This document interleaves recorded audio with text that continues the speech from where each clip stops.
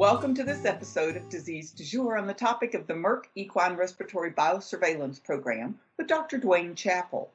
Dr. Chappell has spent his career bettering the health of horses through his work in the field, in the classroom, and in research projects. He joined the Merck Animal Health Equine Veterinary Professional Services team in 2014 and currently serves as Associate Director, Equine Pharmacovigilance and Professional Services. Dr. Chappell practiced at mixed animal clinics in the Midwest. He owned and managed solo and group practices and was the resident veterinarian at Richland Ranch Quarter Horse Breeding Farm for many years. The Disease Du Jour podcast is brought to you in 2021 by Merck Animal Health. Thank you, Dr. Chappell, for joining us today to talk about the Equine Respiratory Biosurveillance Program. Thank you, Kim. I look forward to our discussion and interaction today. Well, let's just jump right in and tell our audience a little bit about the background of how this program got started and how it evolved through the years. Well, it started back in 2008 when we actively started collecting samples, and as you can imagine, the preparations occurred several years before that, leading up to the initiation in 2008. Merck Animal Health has a great collaborative situation with the University of California, Davis Veterinary School, and specifically with the PCR laboratory that is overseen by Dr. Nicola Pasterla. It's been an ongoing program since that time, and to study the prevalence and epidemiology of very relevant viral and bacterial respiratory, or specifically upper respiratory pathogens. Currently, we have about 300 veterinary clinics nationwide enrolled in the program, and we're approaching a milestone of 10,000 samples that will probably hit sometime later this month or early in May. They've been samples received from, as you can imagine, various ages, genders, breeds, and they meet the qualifying requirements to be entered into the program.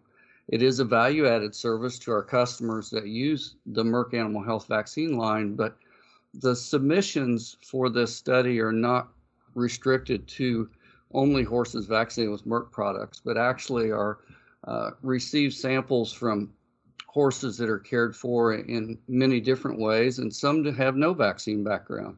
But as you can imagine, the clinics that participate provide care for a lot of different scenarios of boarding facilities, training facilities, breeding farms, where they might not be the only one interacting in the care of those animals.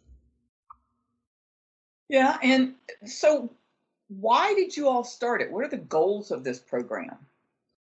So the goals of this program are really fourfold and have been the pillars of the program from the very beginning. The first one would be to provide that participating veterinarian with a valuable diagnostic tool that helps them to identify and accurately diagnose and treat and manage that respiratory disease that they're encountering. The second goal is to provide the equine industry with a better understanding of prevalence and epidemiology of the common upper respiratory pathogens. Thirdly, to identify and monitor the current circulating strains that are occurring in our major equine respiratory pathogens. And then finally, to evaluate the efficacy of current vaccination protocols. Well, and so what samples are you all taking? What diseases are you looking for in this program? Well, we look at the primary upper respiratory diseases of equine herpes virus type 1 and 4, equine influenza virus, Streptococcus equi subspecies equi, or as we would all refer to as strangles, equine rhinitis A and equine rhinitis B virus, and those were added to the panel in 2012. And then finally, we continue to survey samples that are submitted for equine herpes virus type 2 and 5, but currently do not report those results, as they seem to be almost confusing at times how they may interact with a case and how we piece them all into what's going on. So, if veterinarians are interested in this program, what are the requirements to submit a sample? So obviously the first would be that your clinic's approved to participate in the program. And with that approval comes a specific submission form that allows us to collect information, whether it be about the veterinary clinic, the horse, the vaccination history, was there recent travel involved or exposure of how many animals that were involved. And then in addition to that, there is some minimum qualification, which would be a temperature of at least 101.5 at the time of sample collection. And also one of the following clinical signs would need to be present, which would be either nasal discharge, cough, depression or lethargy, and or central nervous system signs. This submission form is completed and is really, really important that all the lines can be filled in, if you will, when we go back to do retrospective studies.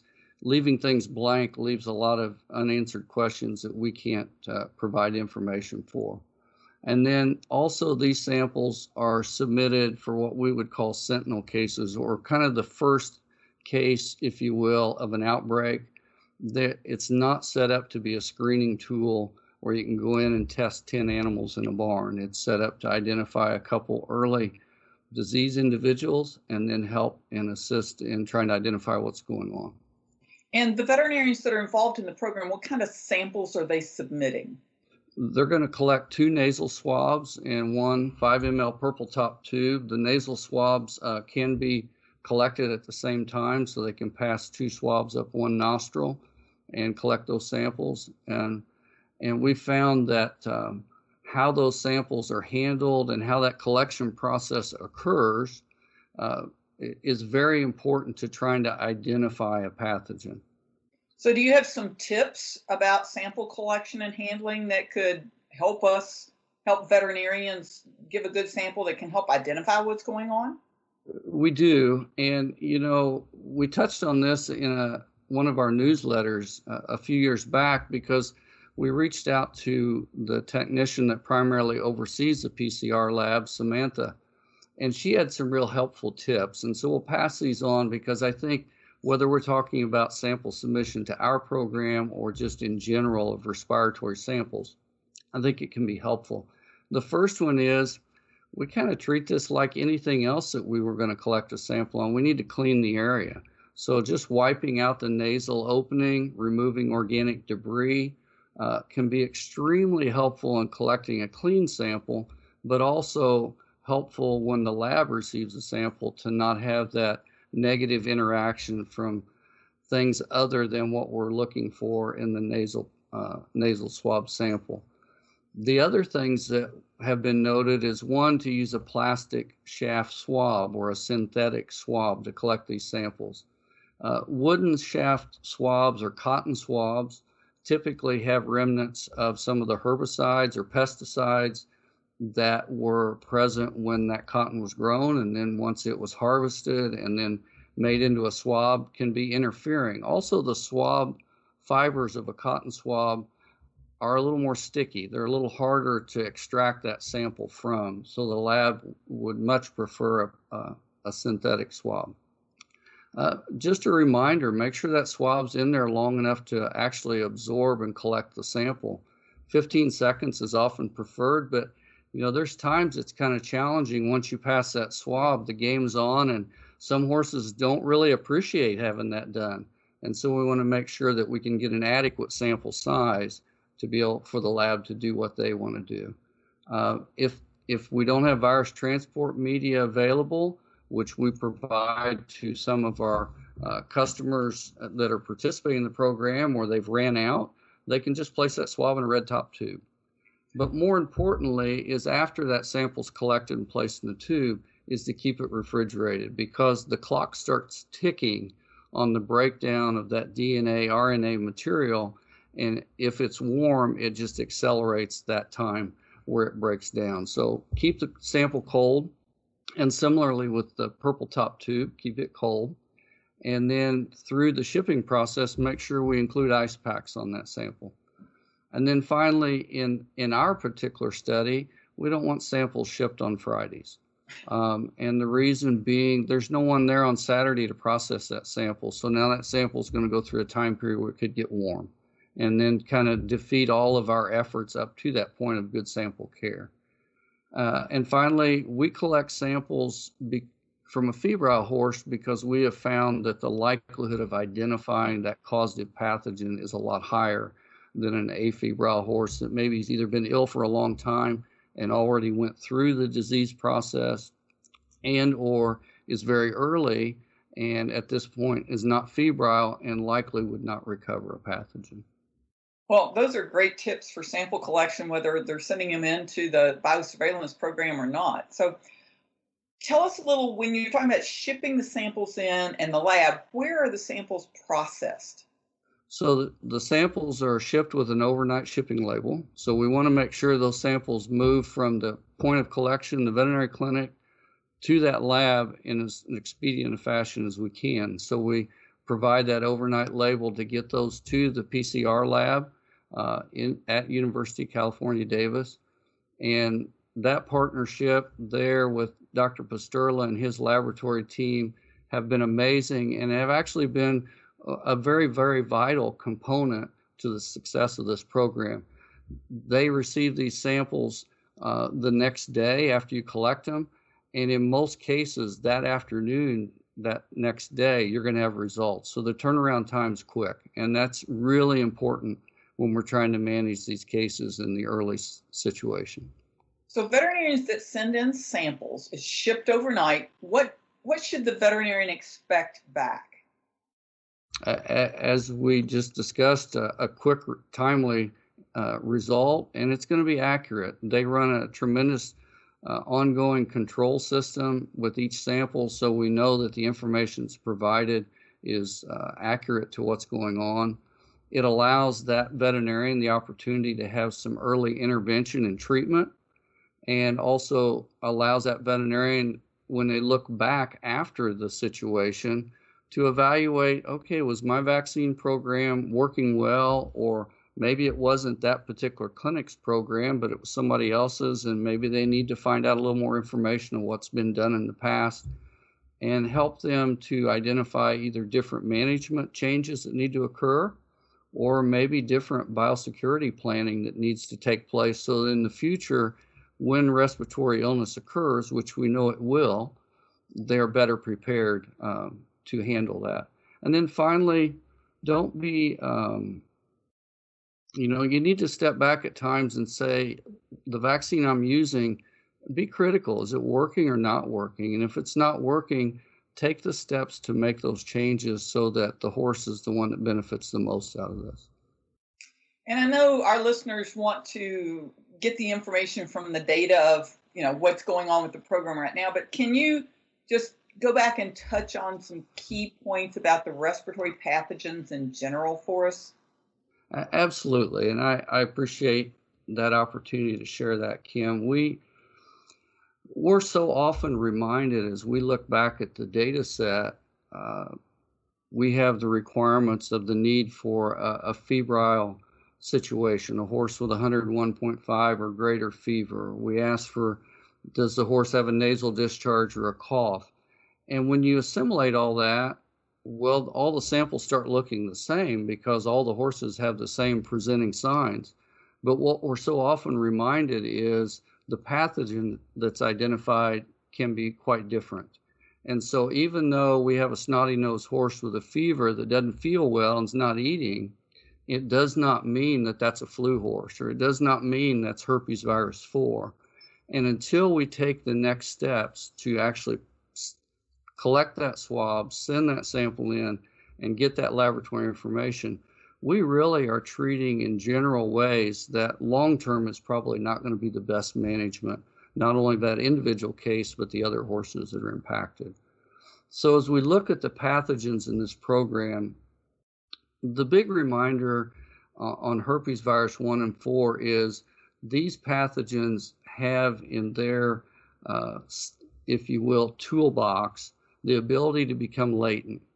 And they also have the ability to recrudesce or become reactivated later on through periods of stress. And that in itself makes that particular organism so challenging when we talk about vaccination programs, when we talk about management and control or biosecurity. And periods of stress might be simple things like weaning, or it might be hauling the horse from point A to point B, whether it's to a clinic for a referral exam or whether it's to a show experience.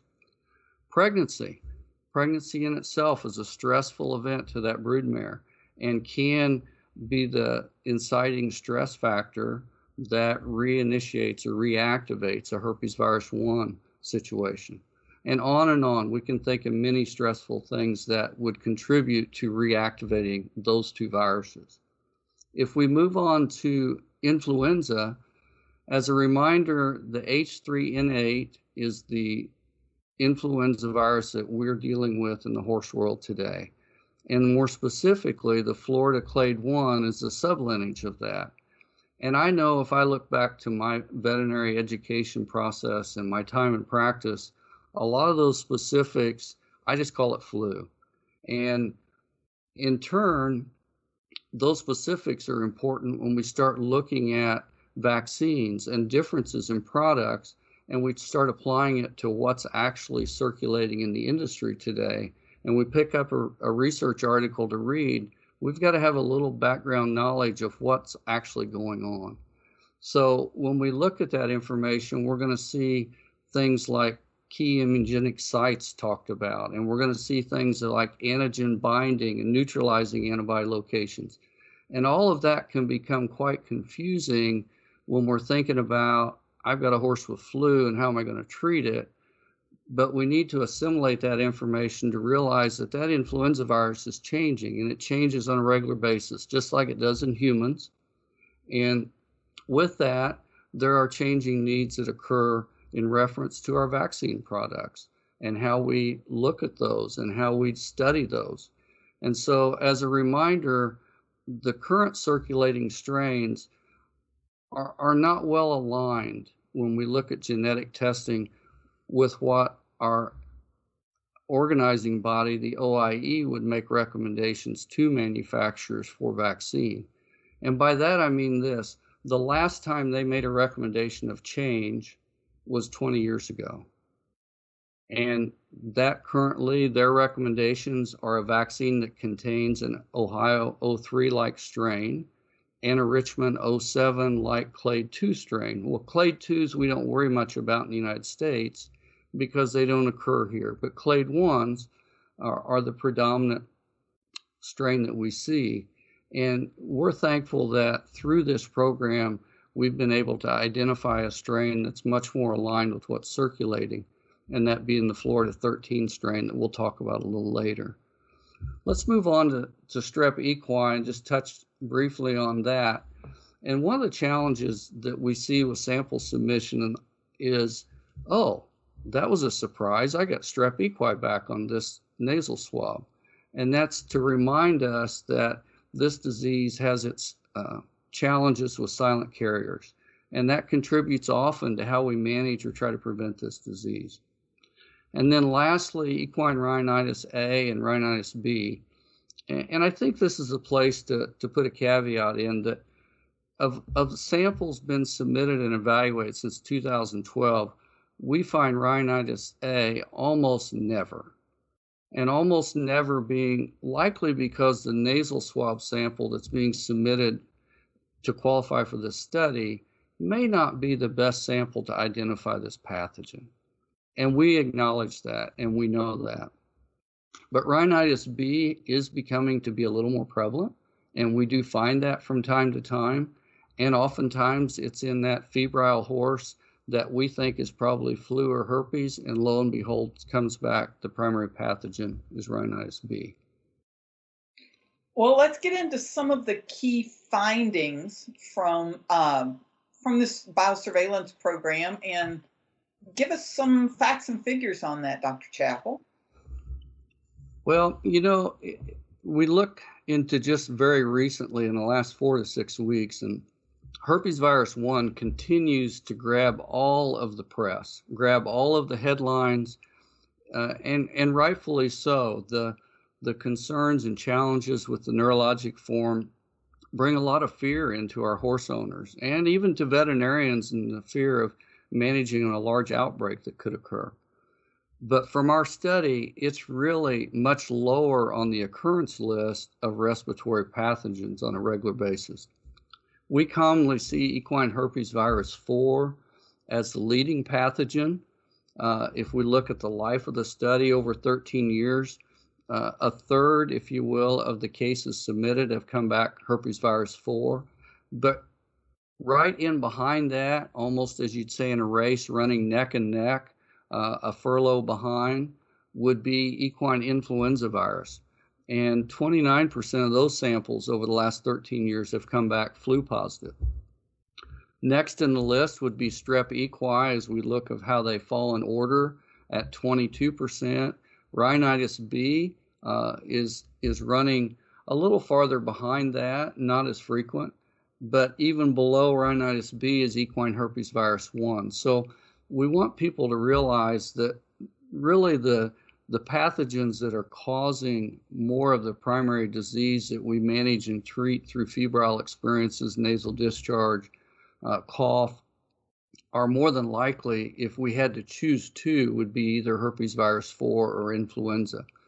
If we break that data set down a little closer to recent times, what we'll find is, depending upon the time period selected, influenza will even jump ahead of herpes virus 4 in its incidence.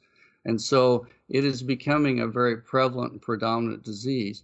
And as we all know, we've got vaccines for all but a couple or all but one of these viruses or bacteria we study, but we also know the challenges that vaccination can bring and the shortcomings that may be involved. In addition to that, if we layer upon the expected outcome that we see from this study and layer seasonality upon that, it helps that practicing veterinarian step back and say, okay, it's now April, and I'm going out to look at a respiratory case, collect some nasal swabs. I'm going to maybe do an SAA test on it, and all that information assimilated, but I'm kind of waiting for that lab test to come back. So I got to make a decision what I'm going to do for treatment. And we can layer seasonality on expectations of occurrence and give them a little bit of heads up, maybe what to expect. So herpes virus 4 seasonal incidence is typically the fall. It kind of starts rising in August. We see it oftentimes in our weanlings and yearlings, weanlings going through that period of stress, and also that challenge of, or in that young age, of vaccinations are a lot of times not completed. And so we've got a naive animal that's ran out of maternal antibodies.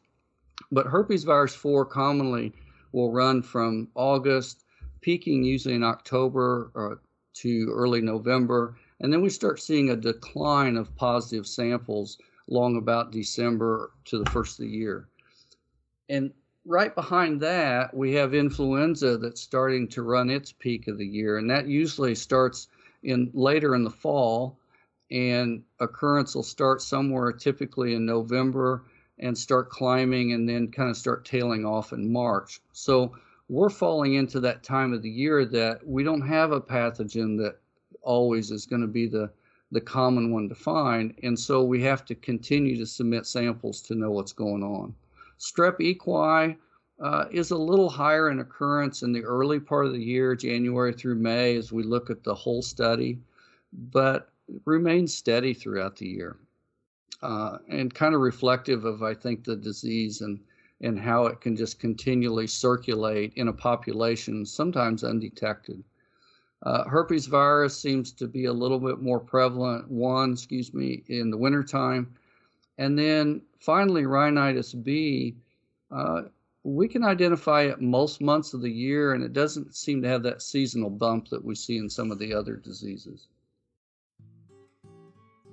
Today's Disease Du Jour podcast is brought to you by Merck Animal Health, the makers of prestige vaccines, Banamine, Panacur, Regimate, Protozil, and other trusted equine health solutions. Merck Animal Health works for you and for horses. Learn more about Merck Animal Health's comprehensive portfolio of products, as well as their ongoing investment in our industry, profession, and community at mercanimalhealthusa.com. So that's really interesting with the seasonal observations. So how does that impact when a veterinarian should be recommending and giving vaccinations? You know, that question was posed by Dr. Valla at an AAEP presentation a couple years ago, because as we looked at our data set and as we just talked about seasonal occurrence of, for example, influenza, typically our vaccinations cycle is March or April of each year, and then followed by a booster if that's given in August or September. And if we add to that the fact that the duration of immunity, specifically in this case influenza, is 6 months, and the occurrence is oftentimes in December, January, that kind of stretches us out, if you will, to the tail end of protection. So maybe we need to slide those vaccinations when they're given a little bit later in the fall to more closely align with periods of exposure when it's the highest, or may closely align when animals are going to be stressed and would encourage these diseases to appear. In addition to that, we need to keep in mind the importance of just semi-annual vaccinations. And I know we've got a lot of pasture horses that don't have a job except to eat grass. They may be retired. They may be the twice-a-year trail horse, but they may live with other horses that do come and go. And it's important that we keep semi-annual vaccinations, especially for our viruses, because the protection is not going to last a year from one year to the next. And it needs to be done more often to keep that, if you will, herd immunity at the proper level to protect all animals. And then finally, as you know, modified live versus killed or inactivated products, and some of those are, and all of our killed products are adjuvanted, are going to also impact planning. Some of our modified live products may last longer than our killed products, or may overlap and provide protection in some of those holes or times of the year when typically we wouldn't have animals in a good state of immunologic protection. Well, while we're talking about equine influenza, tell us a little bit about what have you learned about equine flu during this biosurveillance and all this testing? Well, as we mentioned earlier, influenza, as we look at 1 year to the next data sets, it's either going to be the number one or the number two pathogen that we identify. And even in the years it's number two, it's a percentage point or two different from herpes virus 4. So it's very prominent, very easily found, if you will, out there in that equine population. Even for the veterinarians that say, oh, I never see flu cases, was really one of the reasons that this program even started back in 2008, was until we actually swab that horse, we don't know. Well, once that sample is received at the lab and the veterinarian gets the information to find out what's going on and they treat the horse, we as a company continue to look further with that sample to determine how's that, in this case, flu virus changing. And so we do genetic sequencing on a regular basis to evaluate if antigenic drift is occurring. And if antigenic drift is occurring, is our vaccine still aligning well with what's occurring out there in the field? And we're fortunate to say that we found that Florida 13 continues to align well with what we see out in the field. But we also see some distancing, if you will, from vaccines that may have older strains in those. And so we want veterinarians to know, if you're seeing scenarios where vaccines don't seem to be working as well as they used to, we're starting to see some more respiratory cases at a well-vaccinated barn, we want to remind them that we need to first evaluate what's going on, and then two, take that information and be very critical to look at what's occurring and what am I doing to try to prevent it.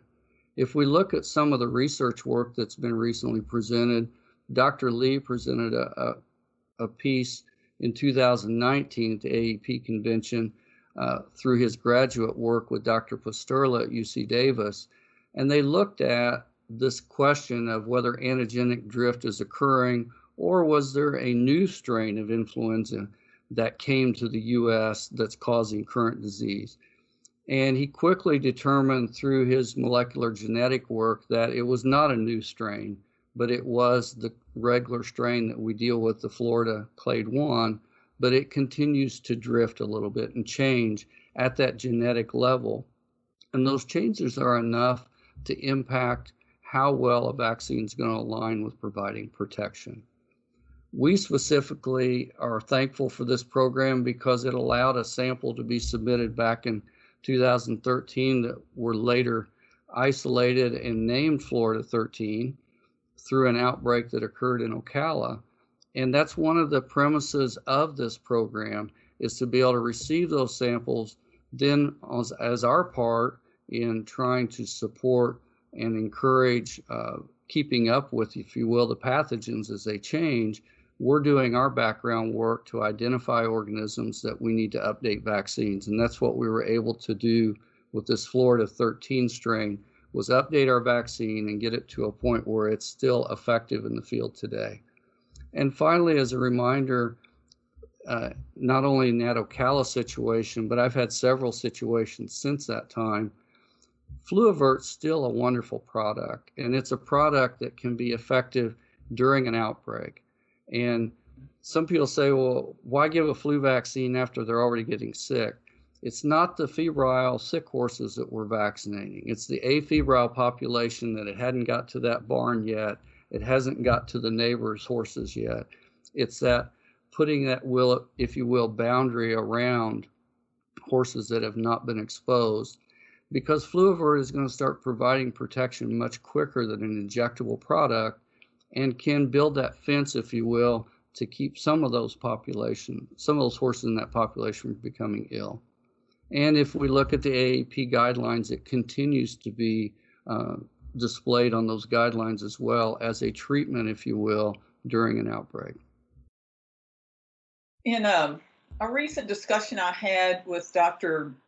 Sobelhasi about equine herpes virus, which was on the previous disease du jour. If anyone, that was a really great discussion if anybody wants to go back and look at or listen to that.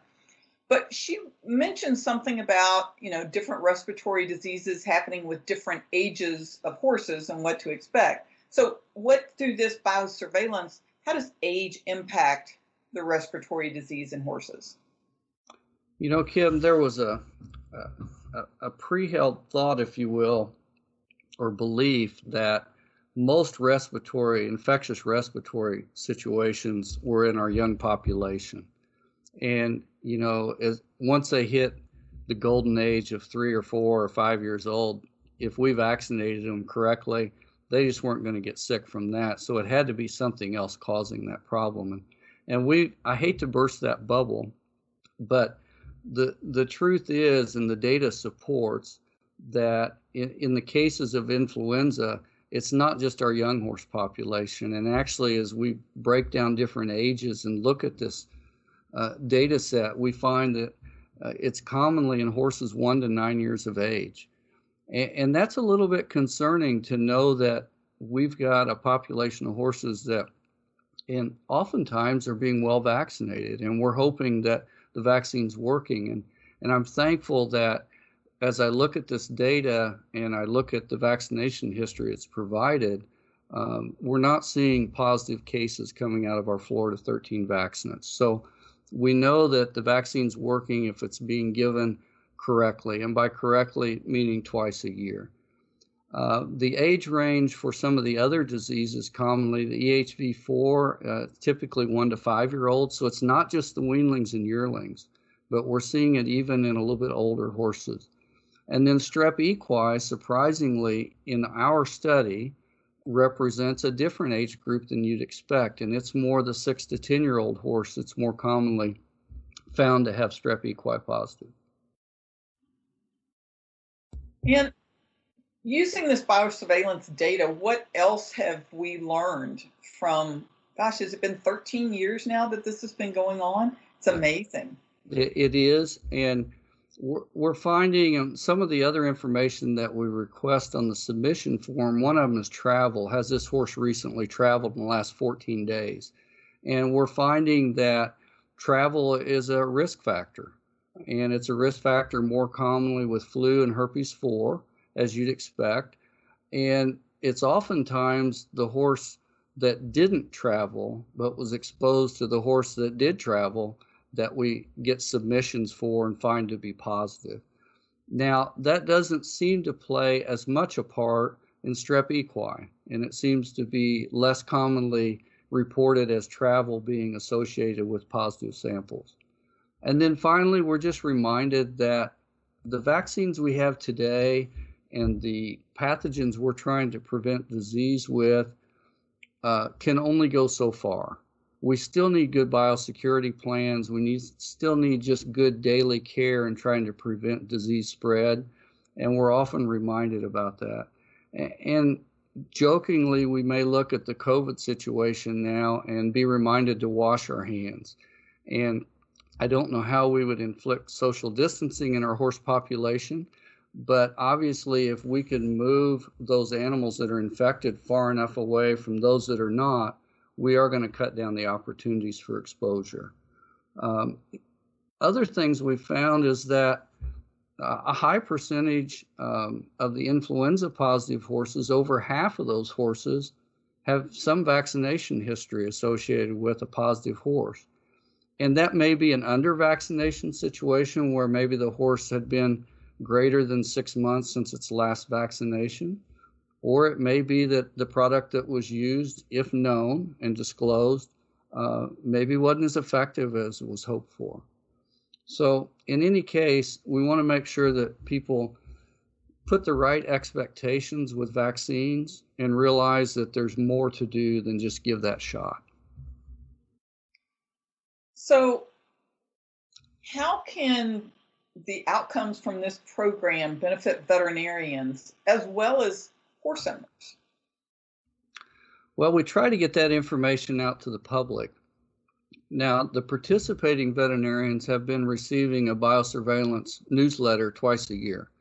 And we'll put a feature article about a particular topic in that. We'll also look at data from the last 6 months in the total program and we try to display those in graphs and maps in ways that a veterinarian can take a quick look, see where they are in the country, identify concerns they may have, and then support that information when they're talking to customers.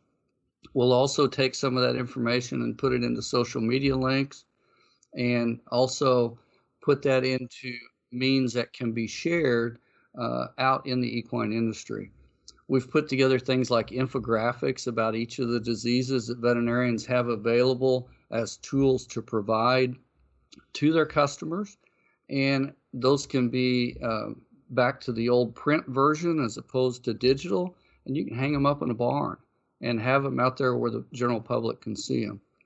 In addition to that, we continue to try to reach out to larger and larger audiences. And so we have increased the circulation of this information beyond just the participants, but to any other veterinarian that's opted in to receive information from Merck.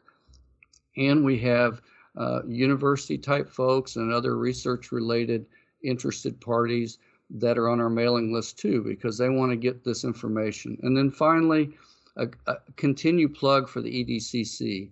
And we're able to share information on a bi-weekly basis to them to get people a little more current information as opposed to these twice-a-year newsletters. So there's actually a data that's shared with the EDCC every 2 weeks that they post on their site from this study. And, Equine Disease Communication Center, you can do a Google search and find that. But how would veterinarians find out more about becoming involved in this biosurveillance program that Merck has put so much time and effort in? The simplest way would be to have that interested party reach out to myself or one of the other professional services veterinarians on our team. They can reach out to a sales member that is located in different regions around the country, or they could call our professional services number and I'll give that to them right now. It may not be easy for somebody to write it down if you're in a truck driving down the road, but that number is 866-349-3497. Well, let me do that one more time. It's 866-349-3497. And we'd love to have that conversation and be able to visit with them. If they're not involved in the program, how they could become involved in the program. And if they just like to have information, we'd be happy to share that with them too at any point in time. And we will make sure, if you're listening to this podcast on iTunes or Stitcher or something, please do not take your hands off the wheel while you're driving. We will put this number in the article on EquiManagement, so you can just go to equimanagement.com and get it. And we also have started doing complete transcripts of this. So if you're the kind of person who likes to read, then you can go read the transcript for the most recent Disease Du Jour podcast. But we encourage you to listen to them. Well, thank you, Dr. Chappell. That was a lot of information, and we really appreciate all that Merck is doing, and we thank our listeners for joining us today on Disease Du Jour. And we ask you to please listen to and rate previous and future episodes. We've had some really good information on these Disease Du Jours, and we've been very fortunate that Merck has been our partner on this for the last 2 years, and have really helped us bring some great information that you can listen to whether you're in your office, your truck, or your treadmill. And if you have any questions or suggestions, you can send me an email to the letter K Brown at equinenetwork.com. Disease Du Jour is a production of the Equine Podcast Network, an entity of the Equine Network, LLC.